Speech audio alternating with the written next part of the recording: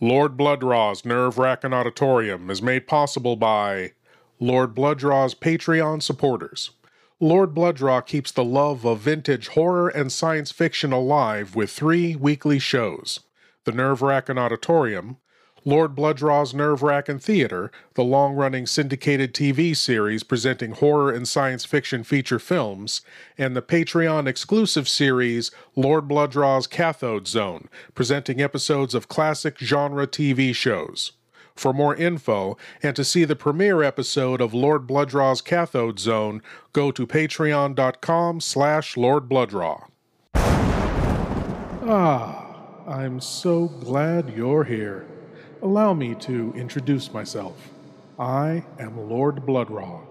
I host horror and science fiction films on my TV series, Lord Bloodraw's Nerve-Wracking Theater, but here, in this cool, intimate darkness, I'll be presenting tales of horror and the uncanny solely for you, alone.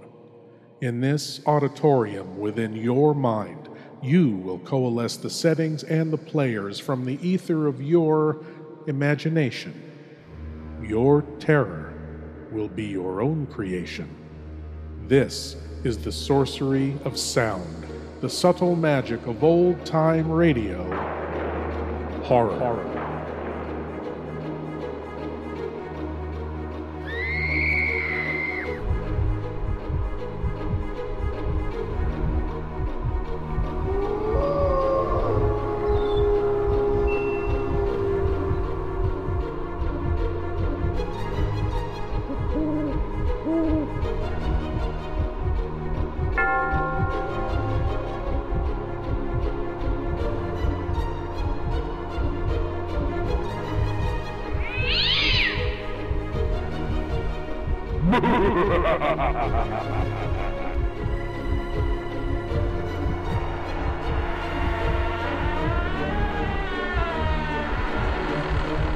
Please leave your eyes at the door. You will not need them. This is Lord Bloodraw's Nerve-Wracking Auditorium. To understand the world, human beings categorize everything in the world: animal, vegetable, mineral, good, bad, living, non-living. And in this way, everything in the world can be understood. This is the foundation of human intelligence. And when humans experience something that can't be so easily categorized, the cracks in that foundation begin to show. Here is a tale of one such incident. From Haunted comes the tale, What Was It?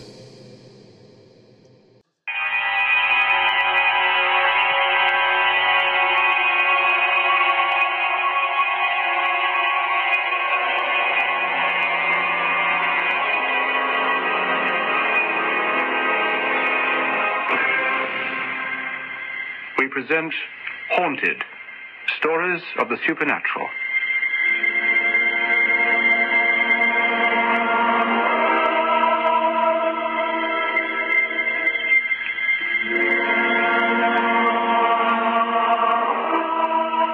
What Was It?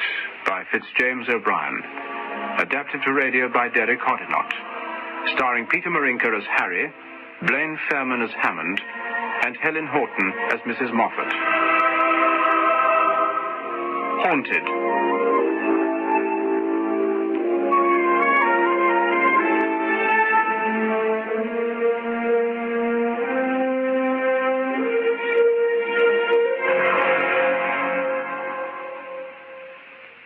It is, I confess, with considerable diffidence that I approach this strange narrative. The events which I purpose detailing are so extraordinary in character that I am quite prepared to meet with an unusual amount of incredulity and scorn. Having said that, I wish now to relate some facts which came to pass July last, in the year 1854, and which, in the annals of the mysteries of physical science, are wholly unparalleled. I had just arrived at number 28, 26th Street, New York City, a large, rambling house previously owned by a Mr. Arbuthnot, a well-known New York merchant who became the center of a gigantic financial swindle, and who, as a result, committed suicide abroad. The house, after remaining empty for years, gained a reputation for being haunted. But this did not deter a certain Mrs. Moffat from turning it into a reputable boarding house. No, Mr. Crown.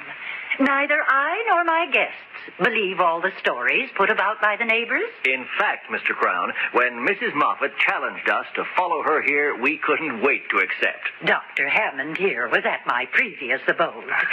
I owned a smaller boarding house some 2 blocks away. But when I heard that this property was for sale, well, at a reasonable cost, I felt I had to jump at such a bargain, despite its reputation. Pray tell me, Mrs. Moffat, what stories were circulating about the house? Oh, strange noises and the like. The caretaker and his wife, who were looking after the property during those 3 years, spoke of furniture being moved, of unseen steps on the stairs in broad daylight, the rustle of silk dresses, the usual things. And what happened to the caretakers? Oh, the estate agent dismissed them. That's right, isn't it, Mrs. Moffat? Well, he had no hope of selling the property while they were spreading such morbid tales. He had to get rid of them. Then, when Mrs. Moffat was telling us that this house would be ideal for expanding her business, and that the accommodation would be much better, we, her guests that is, were unanimous in taking up the challenge of the unknown and joining her. Naturally, Mr. Crown, I had to consult my guests, because they, too, must have heard the stories about the house. I couldn't afford to lose such respected clientele if they felt, well, any qualms about the possibilities of specters appearing at the foot of their beds in the dead of night. And we were proved right. For since moving here, nothing has happened. Nothing at all? Well, something has, then. There is an explanation, as I pointed out to Dr. Hammond. What was it? it happened in my bedroom as I was washing before going to bed. The candle suddenly went out. A window was open. A breeze. The window was not open. And if it had been, the night, I recall, was still. I'm sure there is an explanation, but... You haven't found one? Not as yet, no. It's an overactive mind caused by all that reading, Doctor. You're probably right, Mrs. Moffat. All of us have read up on supernaturalism, psychic research, and... What's the matter? Harold Crown, you said? Yeah? Are you the author of the history of supernaturalism that I've just read? For my sins, yes, I am. Well, good Lord, Mrs. Moffat, we have an author in our midst. And not only an author, but a specialist in spirits, an expert in ghosts. I wouldn't call myself an expert. Tell me, Mr. Crown. Yes, Mrs. Moffat? What brought you to my establishment? How did you hear of its existence? From a friend. He stayed here, then? No, he'd heard the rumors, that's all. He had a house, the garden of which backed onto yours. Naturally, he could not help but hear the gossip. Oh, I see. But you do have business in New York. You see what Mrs. Moffat is doing, don't you, Crown? What's that? She's trying to find out the real reason for your coming here. Business or merely ghost hunting? I suggest we move into the dining room. I think tea is going to be particularly interesting. I can't wait to introduce Mr. Crown to them. I believe he's come here for one thing only, to try and catch our ghost.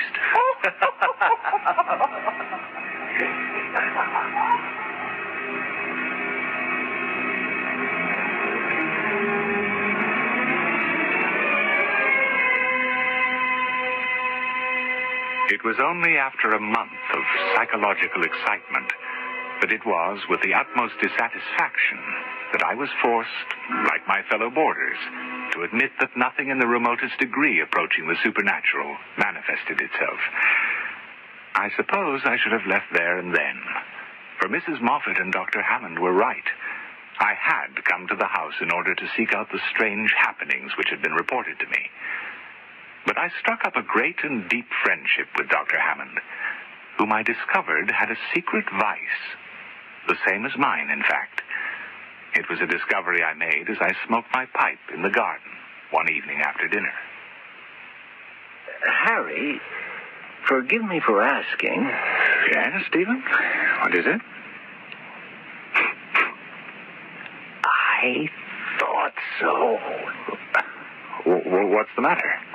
My friend, we share a common interest. I wasn't sure at first, but now... You smoke opium. Well, yes. Yes, I do. But please don't mention it to Mrs. Moffat. I don't think she... My dear Stephen, you don't mean... Regularly. Usually alone in my room, or when I'm outside, walking in the streets or parks. This is wonderful, Harry. I've smoked it for some time now. So have I, at least 2 years. That's marvelous. My dear friend, do not leave this house without us smoking at least once together. We can share our experience. I would find it scientifically interesting to see whether its effects are the same on 2 different individuals, or whether its effects are common to all, irrespective of mental and physical abilities. What do you say? I would be happy to, my dear friend. We enjoyed together those wonderful moments when our thoughts expanded, our perceptive facilities intensified, and when our bounds of existence exploded, so that we were able to touch all points of the universe. But the hours which the doctor and I spent together were regulated with scientific accuracy. We did not blindly smoke the drug of paradise and leave our dreams to chance. We talked calmly, steering our conversation through the brightest and calmest channels of thought. We talked of art, poetry, and literature. When we spoke of Shakespeare's Tempest, we lingered over Ariel, never Caliban. Until one evening, when we had talked some time upon the mysticism and the almost universal love of the terrible, Stephen Hammond suddenly said to me, Harry, what do you consider to be the greatest element of terror? What do you mean, my dear friend? Come, Harry. Surely the question is a simple one. Well, there are many things that would frighten me, terrify me. Stumbling over a corpse in the dark. Beholding, as I once did, a woman floating down a deep and rapid river with wildly lifted arms and awful upturned face, shrieking in fear as she died in the freezing waters. I must say, Stephen, I've never considered the subject before. I cannot, therefore, attempt even the most vague definition.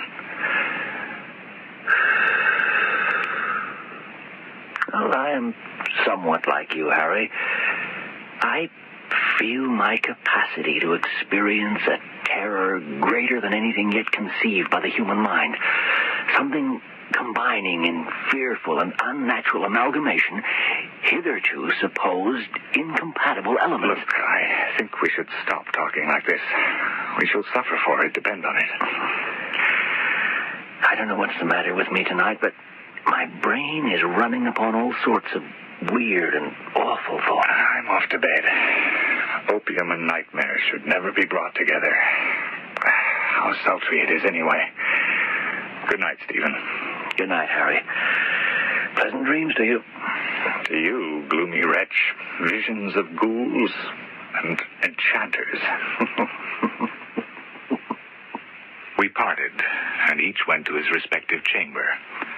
I undressed and got into bed. I resolved to go to sleep, turned down my gas lamp so that only a little blue point of light glimmered at the top of the tube. I composed myself to rest. And then, dear God, even recalling the incident now makes me shudder and recoil. Something awful happened. Oh, my God. What's that? Get off me. For God's sake, what's happening? Let me go. For God's sake, let me go. I can't. must turn off the light. My throat. Take your hands from my throat. I can't breathe. I can't breathe. Oh, my God. Leave me alone. Where are you? Where are you? I can't see. Dear God, I cannot see. I can hear you, but I can't see you. Take your hands off me. Let go of me. Help. Help. Assassin. Please, someone. I've got you. I've got you. Stay still. Stay absolutely still while I turn the light up.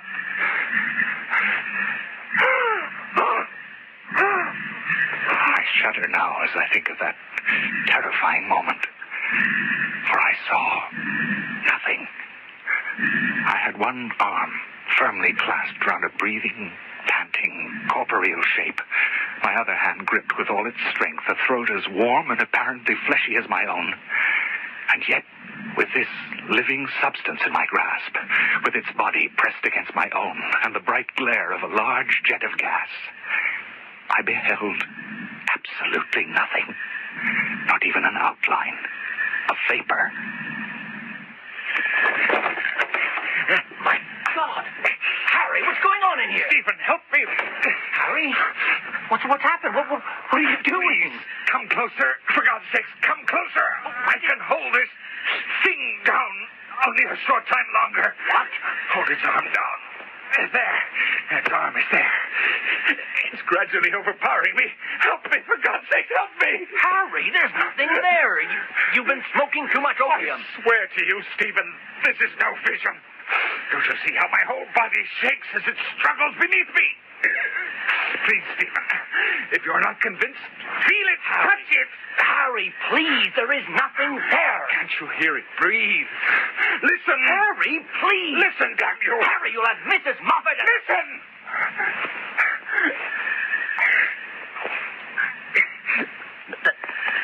That's you. Oh, touch it.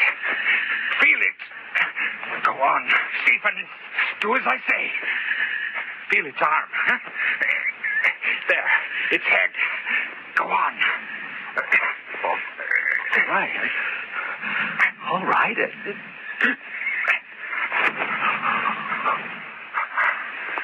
Oh, my God. You felt it.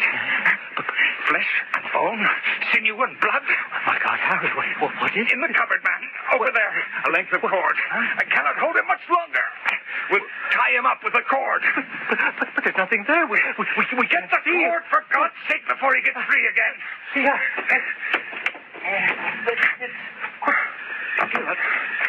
I got the cord, Harry. Well, go on. Tie him up. Tie the thing or whatever it is up. Very well. His hands are there. Now tie them first. Hurry. I'm weakening. I can feel the hands. God, Harry.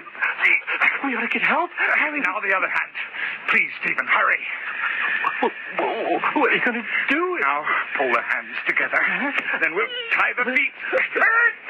He nearly got free then. Quickly, Stephen, tie the feet together. I feel sick. Harry, I'm going to be sick to touch something and not do it, Stephen, for heaven's sake, man. Just do it.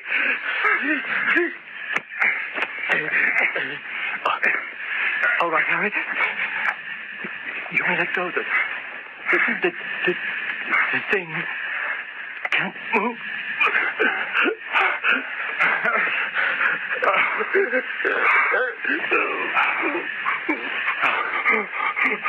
It's all right, Stephen.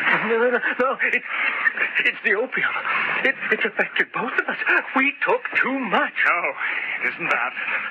It exists. How can a solid living body be invisible? I don't know, my friend. But now it is bound and cannot hurt us. I propose to find out. But Stephen! What? There is something there. See? The indentation on the sheet. It moves and struggles with the ropes. I cannot watch. My friend, you are witnessing a miracle. Don't you realize? The first visible signs of a being from another world. A world we know nothing of that has shape and form like us, but we cannot see. You say it's like us? But how do you know? I don't know, of course. Look, let us sit down and think this out. No, please, Stephen, I need your help. You're a doctor. Your views could be useful to me. Now, we've got over the first shock. Now, it's time to use our heads to think what to do. What scientific value we can expose to the world. You don't intend to tell? Nothing like this has occurred since the birth of the world. I know not what to think at this precise moment. Oh, God grant that I am not mad and that this is not some insane fantasy. All right, Harry. Now, let us reason a little. Good man. Here is a solid body which we touch, but which we cannot see. Now, the fact is so unusual that it strikes us with terror. Is there no parallel for such a phenomenon? Take a piece of pure glass. It is tangible but transparent.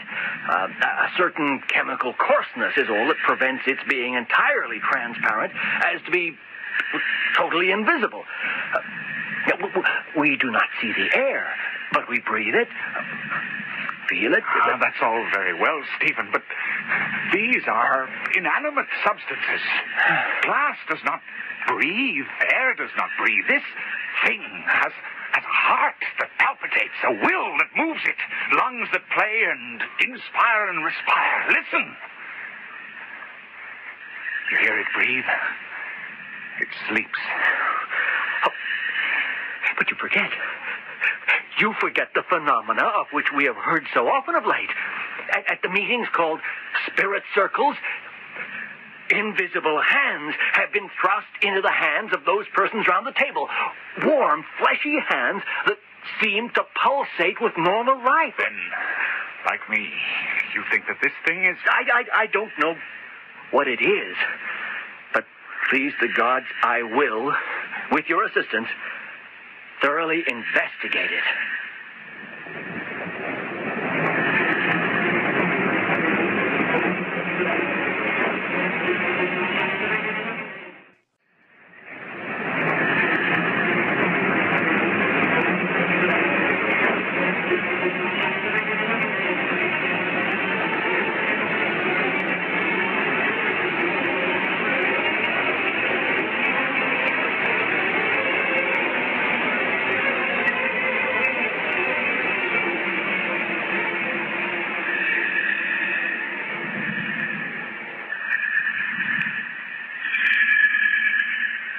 Harry. Yes. What form, what shape do you think it takes? Well, as far as I can make out by touch, it has a human shape. There is a mouth, a round, smooth head without hair. There is one thing, Stephen. What? His hands. What about them? Well, they seem to be that of a boy's. What are we going to do, Harry? Tomorrow morning, when the house is astir, when Mrs. Moffat has the rooms clean, we can't leave it here. It's asleep now, but tomorrow when it wakes up... We shall have to pretend that I'm ill. Gone down with a fever. You can say that you think it ill-advised for anyone to enter the room for the time being, apart from yourself. Stephen, I've just had a marvelous idea. What? A setting of plaster. What are you talking about? By covering it with a setting of plaster, we shall be able to determine its form. That's all right if it remains still, Harry, but look how it struggled with you. Look at the strength it contains. The plaster would never set. Then we have to find a way of keeping it still. Tying it down doesn't totally prevent movement. Chloroform. That's a good idea. If it'll work. Oh, why shouldn't it? If he has the same senses, feeling as a human being, why not, Stephen? We ought to tell Mrs. Moffat. The others have a right to know. When we have the answers, Stephen. Now look. Tomorrow morning, you tell them I'm ill, and it will be necessary for you to remain in my room all day in order to keep my fever down. I'll bring the chloroform and plaster. Tomorrow, we'll know. We'll know what lies there. And then, only then, can we truly explain to the world what we have discovered. And so it was. All day we worked silently in my bedroom so that Mrs. Moffat would not suspect. The lie having been communicated to the rest of the guests, Dr. Hammond returned to my room with the chloroform and the plaster. By this time, the thing had woken up. It struggled at its fettles, breathing deeply and angrily. We chloroformed it, and within minutes it fell silent.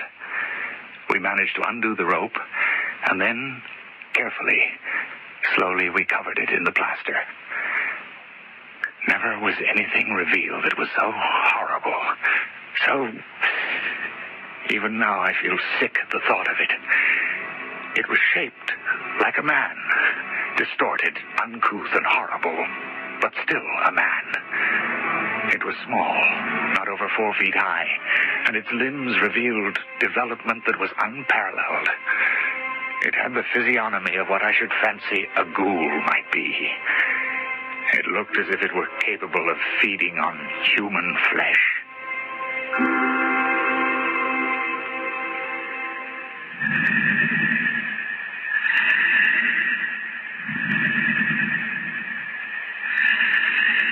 My God. Harry. I know. I wish we'd never started on this. We cannot let the others see it or know of its existence. But what do we do? It lives. It breathes. And now we can see it, too. I can barely remain in this room. Don't desert me now, Stephen. Please, don't desert me. What do we do? We have to make our discovery public. No. Think what might happen to us. Having gone this far, it's not beyond the realm of possibility that we might become outcast by society in the belief that we might possess some hidden powers, that through even practicing some form of black magic.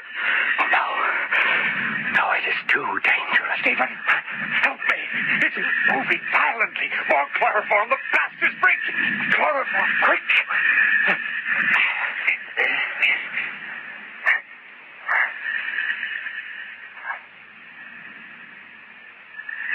Several days passed. The most distressing part of the affair was that we were entirely ignorant of what the creature habitually fed on. Everything in the way of nutriment that we could think of was placed before it, but was never touched. It was awful to stand by and hear the hard breathing and know that it was becoming hungrier, weaker and weaker.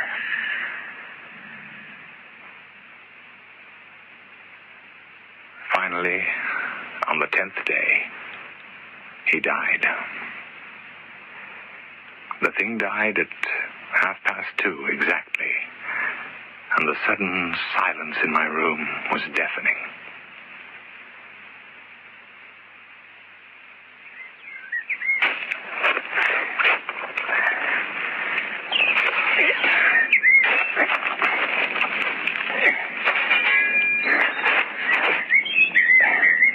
Ready? Yes. If anyone should be watching. What? Seeing us bury an imaginary body, they think us cruelly mad. I'm keeping the plaster cast as scientific evidence. No one will believe you. I'll have to risk it. Come on, let's fill it in.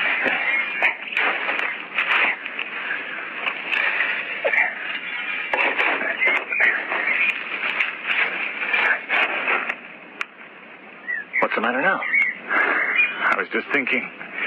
I sat there last night in my room and watched it die. I actually sat there and watched another human being die. Human? Well, Stephen, if it wasn't human, what was it?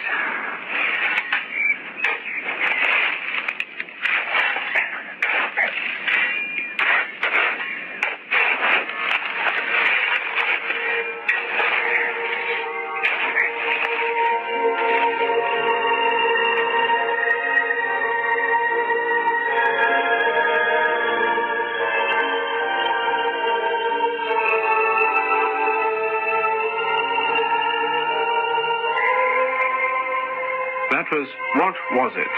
By Fitzjames O'Brien, starring Peter Marinker as Harry, Blaine Fairman as Hammond, and Helen Horton as Mrs. Moffat.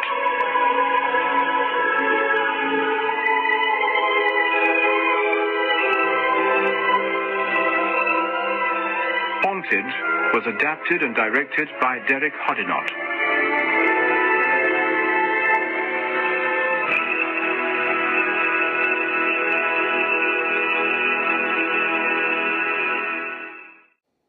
A man? A ghoul? From this world? From another? From the next world? There is nothing left but questions, and a plaster cast that would seem to give some grotesque shape to the impossible. Not to be categorized, not to be understood. More cracks in the foundation. Thank you for joining me in the Nerve-Wracking Auditorium, and I hope you'll come again.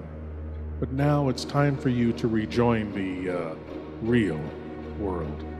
I am Lord Bloodraw, and I'll be waiting here for you in the shadows of your mind until the next time you seek the darkness. Good night.